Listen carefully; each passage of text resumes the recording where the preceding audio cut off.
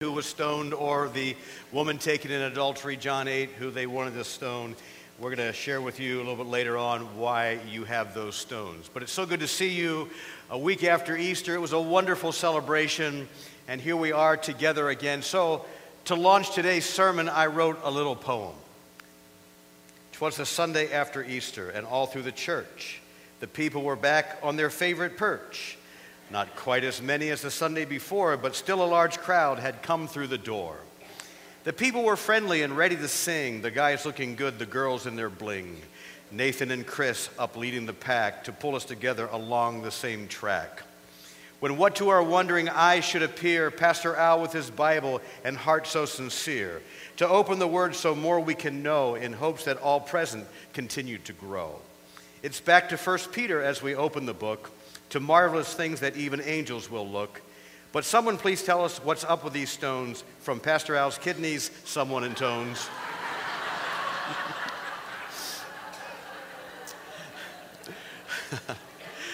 We'll see in the sermon just what they are for. There's a spiritual lesson just waiting in store, we're all on a journey, regardless of the weather, to continue to grow up together. So, well...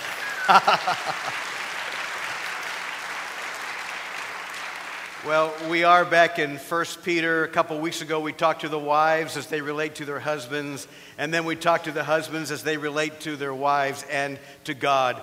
But you know, Peter doesn't talk to another group, a significant group that we see in our culture and churches today. It's the singles. And I just want you to know that we love singles like we love the married.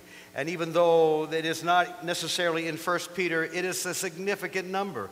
In fact, there's 93 million singles above 18 in America. And I'm sure there are many singles in this church. And I just want you to know we love you. And that we don't want you to think that you're kind of on the fringe and that this is a church only for the married. In fact, there's a lady who has a heart for prayer, Elaine Linden. And she's going to come up right now.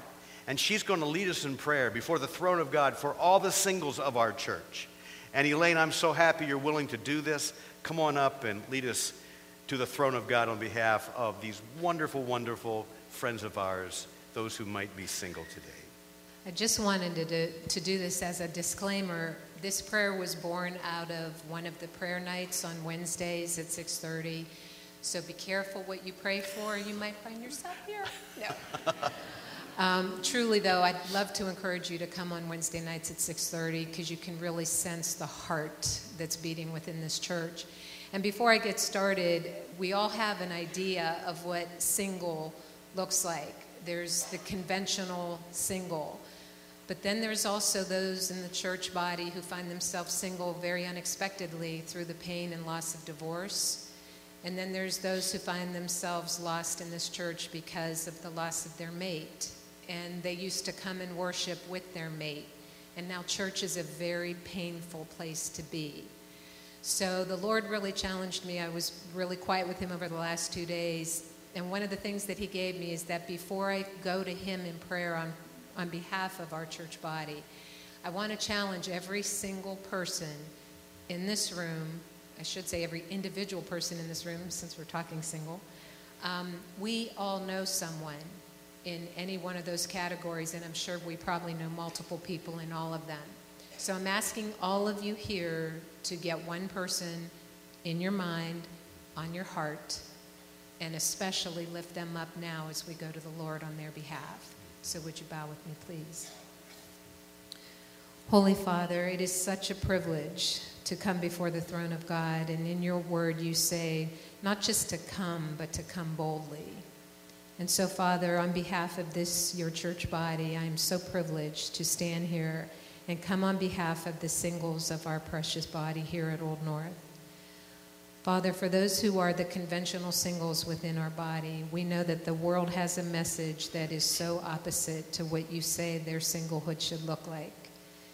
And we just pray, Lord, that you help them to hold on to their purity, to hold on to this time as a time to serve you in a special way, and to not grow in despair that there's not that perfect person out there that you're preparing for them even now.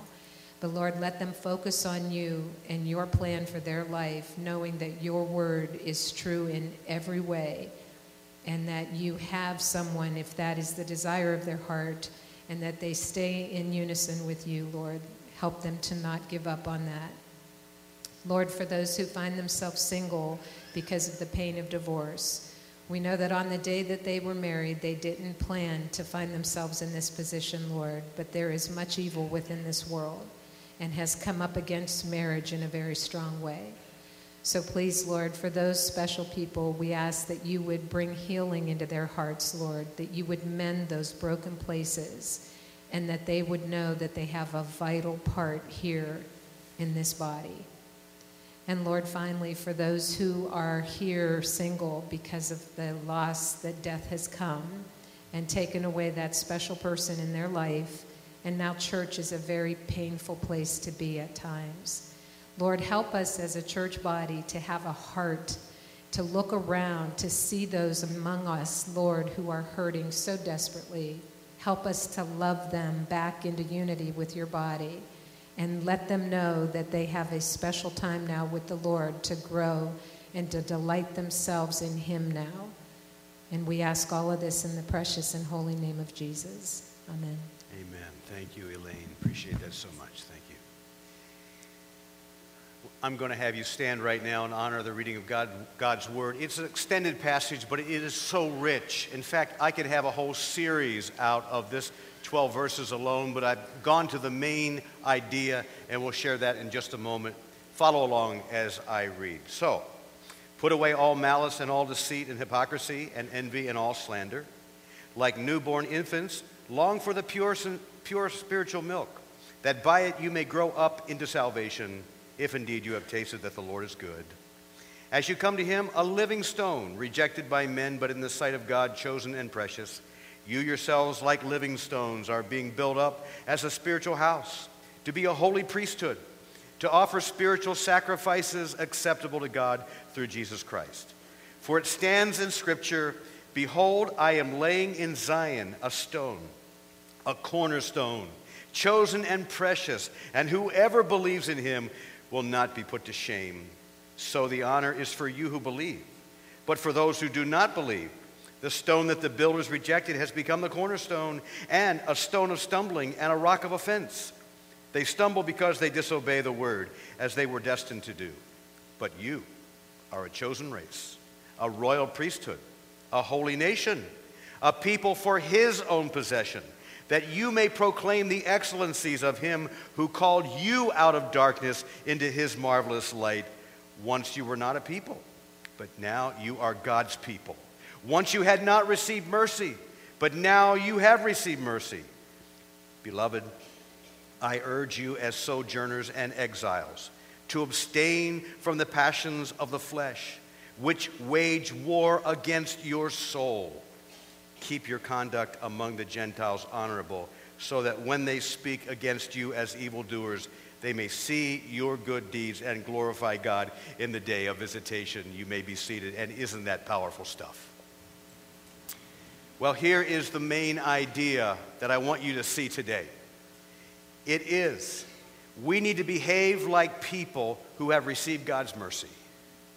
We need to behave like people who have received God's mercy. It's a powerful truth that we're going to look at today. And I want you to know that when we understand these things, our lives will be transformed. Now, most of what we do, and I have read this time and again, 70 to 90% of what we do is habitual. I don't know if you know that, but think about it tomorrow as you live through your day. For me, it's very evident. I get up in the morning, I brush my teeth the same way. I shower the same way. I shave the same way. I take my pills the same way. All this stuff is kind of habitual, and I go through the day. And I've discovered that the same thing is true about spiritual life. Almost everything we do is habitual. We've either learned good habits or we've learned bad habits. And somehow we've got to get on the good side of things, that we will intentionally create good, spiritual, meaningful habits that will take us through our entire life in a very good way and honor and glorify the the Lord in the process. So today, I want to take you down the road of 3 habits that will help you live a more godly life. Because after all, isn't it the will of God, and I hope your desire, that everyone in this room would be a man of God, everyone in this room would be a woman of God, and it doesn't happen automatically. And if you don't make it intentional, you will default to bad habits. So today, 3 good habits that every one of us need right out of 1 Peter to help us live a more godly life. Habit number 1, regularly nourish yourself in the Word of God. Regularly get into the Word of God, daily. Now, look at verse 2. Like newborn infants, long for the pure spiritual milk, that by it you may grow up to salvation. Now, this is a verse we can all relate to about little spiritual infants and physical infants as well. And the reason we can relate to it is because every one of us has been a little baby one time, right? I mean, none of you came from your mother's womb as an adult. I mean, just think about that poor mother if that would have happened. We all were babies. And what's more, many of us have had children. We either had children or we're raising them right now. And we know something about babes. They need milk. They need formula. And so what Peter is saying is we need to be like a baby who needs this milk. And if he doesn't get the milk, what does he do? He cries. Yeah, he screams. Have you ever been on an airliner crossing the nation when there was this screaming baby, didn't get the milk? I mean, you know what that's like. And Peter is saying, you all know what babies need. You ought to be like a baby when it comes to the milk of the Word. Well, it doesn't say milk of the Word. How do you know it's the milk of the Word? How do you know this is the milk? Well, first of all, you got to take the passage in context. The verses right before the one we're talking about today is all about the Word of God. But there's another principle of Bible study you need to know if you don't know it, and that is the Bible interprets the Bible. And so you have to look at the Word of God and say, are there other passages that will help me to understand this one? And lo and behold, there are at least a half a dozen other verses in the New Testament that identify the Word of God as milk. The milk of the Word. And Peter is saying, this is what we need to be nourished on. This is something we have to get into our system. Now, he doesn't talk about just any milk. He talks about pure milk. And I think pure milk is so essential. For instance, one night I decided to get some cereal before I went to bed, a little bedtime snack. Anybody ever go for the cereal before bedtime? And I get the cereal and I pour it in there, and there's the milk. Oh, what is that? It is sour milk. Unpure milk is not a good idea, whether it be your cereal or the Word of God. And I want to tell you, there's a lot of people out there who aren't preaching the pure milk. They're watering it down. They're tampering with it, whether it be from the pulpits of our church or in the books and so forth. And Peter is one of those guys who said, watch out for the end times because they're going to want to deliver you unpure milk. Peter says, you got to drink in the pure milk. And by the way, I am so glad that we're drinking in milk together as a church. E100. E100, we're all drinking the same milk at the same time in the same week. And if you wonder what we should be drinking this week from the milk of God, just go to the compass. Every week in the compass, it tells you where we should be in the drinking of that milk. Now, there are some things that can take away our appetite for this milk. And Peter talks about one of them. It's how we treat other people. Do you know if we don't treat other people well, if we treat them in a nasty way, it's going to curb our appetite. We won't want the milk. There's a relationship between how we treat people and our appetite. And so as we look at verse 1, Peter tells us that if we go into the nasty ways of treating people and don't lay that aside, we're not going to want the milk. And so in verse 1, it gives us a little starter list of how we can treat people in the wrong way. Malice, deceit, hypocrisy, envy, slander. And you see what he says? Remove that stuff so that you can drink. And if you don't remove that stuff, you're not going to want to drink of the Word of God, and you will not be nourished. Well, what is this nourishment going to do for you? It says in verse 2 that you will grow up to salvation. And what does that mean? I want you to know in the Bible that salvation isn't just a free pass out of hell into heaven, and then that's it. Salvation in the Bible is not only finding the Lord and having your sins forgiven and leaving hell to go to heaven, but it also means the growing up process where you become more and more like Christ and less like the devil. And so salvation is being delivered from yourself and from your own wrong passions and the sin of your life, so that someday when we see him, we'll be like him because he's done all this saving throughout our life. And what Peter is saying here, if you are willing to treat people well and get into the Word of God and nourish yourself, you are going to come to full spiritual maturity. That's what this is about. Full spiritual development, and you need the Word of God every day as milk. Now, don't think that there's going to come a time like babies that they'll outgrow milk and formula. That's not Peter's point at all. He's not talking about getting so mature that you don't need the milk anymore. He's talking about the strength of your appetite. Like a baby who cries for the milk when he's thirsty and hungry. You, all of your life, will cry for the Word of God that you need it for nourishment. And it has to be a habit. Every day, nourishing in the Word of God. What a wonderful way to grow. Habit number 2, to become more godly. Practice your priestly duties as your primary spiritual ministry. I think you're going to like where this is going. Most of you know, if you hang around Old North Church long enough, know that we'd like everyone to know your spiritual gift and to use it. But I want you to know there's a higher level than using your spiritual gifts. It's ministering to God himself. In using the spiritual gifts, we minister to one another in the power of the Spirit. In this particular habit, we're ministering to God. And Peter is talking about this number one ministry every single born-again person needs to have. And here it is in verse 5. You yourselves, like living stones, are being built up as a spiritual house to be a holy priesthood, to offer spiritual sacrifices acceptable to God through Jesus Christ. My friends, if you are a Christian, your number one ministry is to minister to God himself every day, spiritual sacrifices that are acceptable to him. Now, maybe you've noticed the prominent metaphor in here. It's the stone. And that's why I'm giving everyone a stone. And I'll explain a little bit more about this later on.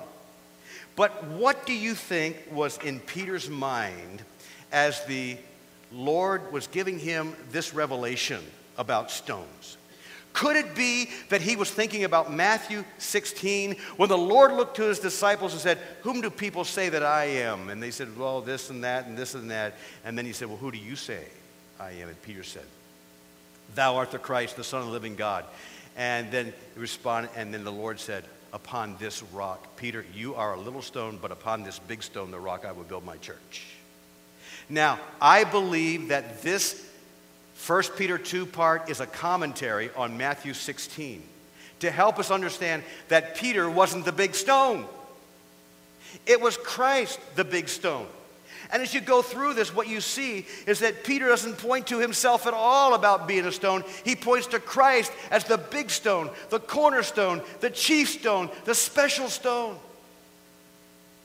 And then we find out that not everybody felt that way about the stone.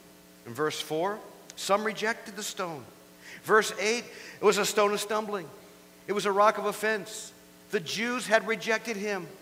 In other words, it was the intention of God to make this new spiritual house out of the Jews, and they rejected. So the Lord said, "I'm going to build another house.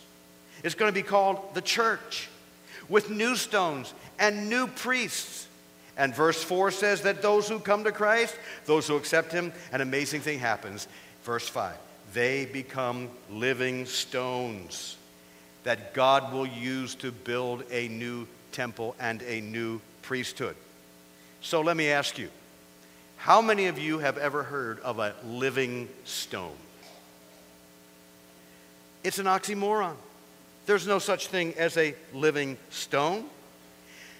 But God is building a new temple, a new spiritual house with people stones, and people are living. And when you become born again of the Spirit of God, you have been made alive unto Christ, and you have been made a spiritual stone and put in the new spiritual temple, and we have all become priests of the Most High God. It's an amazing thing. It is so unlike the arrangement of the Old Testament. The priesthood, on behalf of everyone, would do their duties in a temple made out of inanimate stones. In the new way, we're all priests and we're all living stones who minister to God. Now, how do we minister to God as priests? Oh, there are so many ways we can do that the New Testament tells us. I'm going to give you a sampling of how it is that we minister to God, sacrifices acceptable unto Him in verse 5. Number one, when we use our bodies for righteousness and not sin, we offer up a spiritual sacrifice acceptable to God. Romans 12:1. Do you recall that one? So appropriate. The second way is when we tell God with a sincere heart how great He is and how much we love Him, we minister to Him. Verse 9. And number three, when we do good deeds for others and share with others our earthly goods, we offer up a spiritual sacrifice acceptable to God. Hebrews 13:16. We all minister that way. And on the ideas how to minister to God Himself. But notice something. These spiritual sacrifices that we're talking about aren't the things you do in church when you get here for an hour or so. These are the things you do every day. We are to minister to God every day. Every day we are on duty. We are never off duty. So, you all got these stones. Would you hold them up again? The stones. Why did I give you the stones? Number one, I wanted them to be a reminder to you that if you've come to know Jesus Christ, you are a living stone. And that you have been placed by God in this spiritual house, this new temple, and that every one of us, a living stone in the temple of God, is a minister to God Himself, every one of us. I don't want you to forget that, so you have got a stone. I want you to remember that as a very important thing. And by the way, I want you to know that God is not done building His house yet. Every time someone comes to Christ, there's another living stone put into the temple, and the temple is growing daily by thousands every day around the world. More and more people finding Christ, more and more people being a living stone, and more people ministering to the living God every day. It is so exciting to realize that. So habit number 2 is to realize that you are a living stone in the spiritual house or temple of God, and that you have the habit of ministering a sacrifice to God every day that's acceptable to Him. Isn't that great? Be in that habit. Here's habit number 3. Think before you act. Verses 11 and 12. As I said, so much of our life is habit. It is not intentional. Often it is mindless, and sometimes, as Christians, it isn't thinking biblically. So Peter is saying there are 2 areas in which you have to make sure you think before you act. Number 1 is how you deal with the passions of your flesh. And number 2 is how you live before outsiders, before unbelievers, before the unchurched. And so he's saying when it comes to these 2 areas of concern, you better think first and then act, not act first and never think, or you'll probably screw up in a big way. And so I take you to the first area of concern that he flags. The strong pull of our flesh. Verse 11. The flesh is like this strong magnet within us. And it comes from our bodies that pull our bodies to gratify the desires of our bodies in ways that are not in the will of God according to the things of this earth. It's a strong magnet. It pulls so strongly the things to our life that shouldn't be there. There are times that I leave this building late at night and I push on the door and it doesn't open. And it's being secured by a magnet. So strong, I can't push it through. And the same thing is true about our flesh. If we don't think before we act, when the flesh pulls on us, it's going to be like a strong magnet to pull us in the direction of things we should not do. And that's the reason there are so many addicts in the world about everything, is because they have not learned to think first, and that magnet has pulled them and they can't release, and they become a slave to that passion. And Peter is saying, we've got to think before we act. And here's how he frames it. Think transient, not resident. Think transient, not resident. Verse 11, think you are a sojourner and an exile. This world is no longer your home. You're a citizen of heaven. And therefore, as a citizen of heaven, you can't live like the natives anymore. Because the natives are living for their passions. And you can't do that anymore. And the pull of the flesh keeps on begging us to do what it wants. In fact, in verse 11, Peter says, it is a war that rages in our souls to defeat us. It's a brutal war. How many of you relate to that? Do you understand this warfare? Raise your hand. Do you? Yes, it is a war. And Peter flat out tells us what we need to do. He tells us this world is not our home, so don't think the way the world thinks with its passions. You need to think no. You need to think no before you follow through on anything. So Peter says it this way in verse 12. Abstain. No. When the flesh pulls on you, you've got to constantly hold yourself back. That's what the word abstain means, to hold yourself back from something that would pull you in. Say no. So you think no first about the pull of the flesh, and then you refrain from doing it. And I've got two areas that are very practical, that are so important, that you need to say no to. Here's the first think no. It relates to the flesh of sexual lust. Think and then flee from all sexual lust. For most people, the strongest pull of the flesh is the lust of sexuality outside the bonds of marriage. It is a strong pull. And just saying no is not enough. The Word of God says if there's going to be anything that you do, you say no and then you run. You get out of the way. In fact, the only thing that you are supposed to run from in the whole Bible is sexual. You can't stand there and fight it off. It is so overpowering. So my advice to the married, and my advice to the single, when the lust of the flesh of sexuality comes upon you, you need to have your flea collar on. You need to get out of there. You need to run. You need to get away from that computer. You need to get away from that person. Just run, or you will fall. For the other kinds of passions, number 2, think and then say no with an appropriate scripture. Do you know that the lust of the flesh was besieging the Lord in the temptations of Christ? Matthew 4, for instance.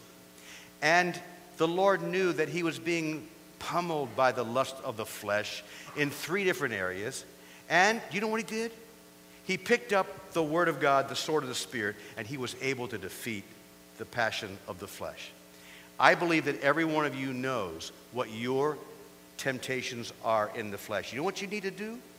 On those temptations, you need to memorize a verse or 2 of Scripture. And when that temptation comes, you need to pull out the sword of the Spirit and start using that thing, and then call somebody on the phone and say, hey, I'm in a battle here. I've got the Word. I'm coming against it. You stand with me. You're going to have amazing victories. You really will. So Peter would say, you think first no, and then you hold yourself back in the power of the Spirit. The second area of concern flagged by Peter is not just the passions to take us down. It's the realm of our testimony in front of unbelievers. And so in verse 12, he tells us how to live before the natives, how to think so that we won't mess up our testimony. And here's how he tells us to think. Think testimony and not selfish. Think testimony, not selfishly. Think about what impact you're going to have, not about, I just want to do this thing, I don't care what they think. And so here's the thing. Peter says in verse 12, keep your behavior excellent before them. Keep doing the good deeds. And verse 12 goes on and says, as they observe your behavior. And this word observe is a time period. It's not a snapshot. It's a time exposure. And the people who don't know the Lord, my friends, if you don't know it, are watching you. Whether they like you or not, if you call yourself a Christian, they are watching to see what you do, how you conduct yourselves. They're watching what you do. And so you've got to be very careful about how you live. I know a lady that worked in a bank. She was a teller for a drive-through. One of the people from the church that I was with in Erie went through the drive-through. He got into an argument with the teller, and he really went off on her and used some bad language. And that lady found me a little bit later on. She said, you know what? I don't go to church, and that's one of the reasons I don't, is because the guy from your church went through my teller window, and this is what happened. Think testimony, not selfishly. I have somebody in my family who is very, very dear to me, who does not go to church. And this is what she will say to me. Why should I go to church when some of your leaders will join me in the bar? And they will drink and get drunk and do things they shouldn't do, and then they go back in church and act like a saint. I don't need that. Think testimony. Don't think selfishly. Now, none of us is perfect, but we've got to watch our behavior in front of the world so that number 12 verse can happen, and that is that be able to glorify God because of us. Friends, when we understand the mercy that we have been given, that God has redeemed us from hell and brought us into heaven through forgiveness, then we're going to be in a pursuit to live a holy life. We're going to want to get those habits that will lead to a godly life that you see on the screen that I talked about today. So, what are you going to do with these stones? You are going to take these stones and you are going to put them in a prominent place. Your kitchen counter, your bathroom counter, your office desk, your machine at the job. I don't know where, but you're going to put it there for the foreseeable future. And every time you see this stone, you're going to think, I am a living stone in the spiritual temple of God, and every day I am going to minister to the Most High God. Somebody say amen. Amen. This is who we are. Let this represent the reality of our position before God, and for the foreseeable future, be sure you understand what you are doing. And I just want to say this as I close. If you've never come to Christ, He's waiting for you. Because He's not done, as I said, building His church, His temple. And every time somebody comes to faith, God turns that inanimate stone, as it were, into a living stone, and they become a son or daughter of God, placed in the spiritual temple of God, another one, to do His bidding and to minister to Him every day. Well, Chris, I think this is worthy of a song to praise Him, that God has done this for us. What do you think? Here we go, church. Would you stand?